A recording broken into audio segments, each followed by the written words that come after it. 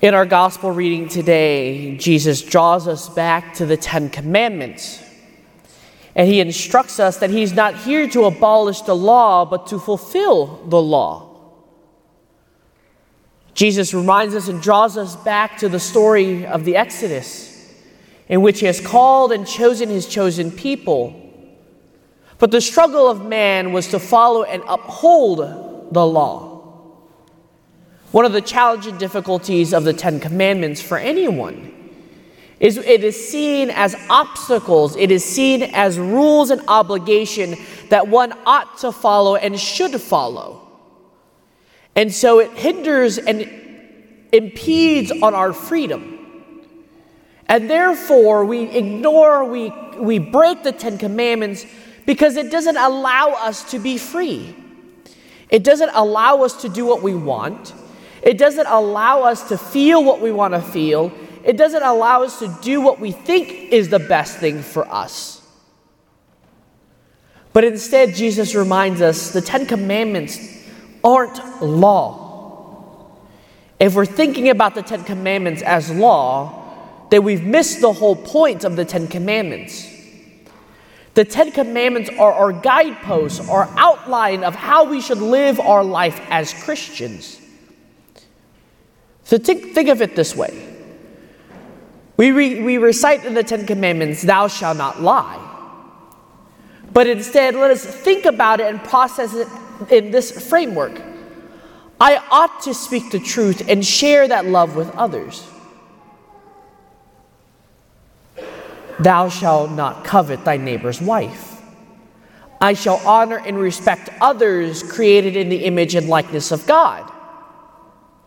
So if we keep that in that framework, then the Ten Commandments is nothing more than how we are going to fully fulfill and live our life to its fullest. But the challenge and difficulty in that is as we hear our gospel reading, we're not just called to live that life out. It's not just words on my lips. It's not words that I just teach. But the Ten Commandments should be embodied, imbued, and lived out in our daily life. And in and through that, we become walking testimonies. We become living word of the Ten Commandments. Because when he instructs us and says, "Therefore, whoever breaks one of these least of these commandments and teach others to do so will be called least in the kingdom of heaven." Think of it this way. The first commandment is, I shall love the Lord my God above all things. How do we do that? How do we tell people and proclaim to people that I am Christian, I am a follower of Jesus Christ? But when we live our lives, it doesn't look anything like a Christian.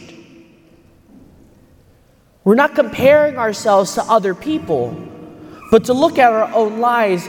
If I say I'm honoring my father and mother, how well am I honoring my husband, my wife, my kids? Have I lived up to that commandment, that instruction, that guidepost of our life? Where have I fallen short? It's not also a tool for us to beat ourselves up and say, I've failed as a parent to show how to love my husband. I failed as a parent breaking these Ten Commandments. It's not a failure on our part, my dear brothers and sisters. It's that we've fallen short. The Lord is not going to judge us when we fall short of living out the Ten Commandments. What he's instructing us is when we live out our life in hypocrisy, in following the Ten Commandments, do we teach others to fall and to do the same? So, my dear brothers and sisters, as we continue our Lenten journey, let us bring to mind the Ten Commandments and how the Ten Commandments are not just laws of our life that hindered us from freedom, but our guideposts to live out our life, a way in which we live our life to its fullest, and that every day we should strive to live it out more fully to share and manifest how those commandments have affected and have changed our lives. And be not afraid of when we fail, when we fall short of the 10 Commandments.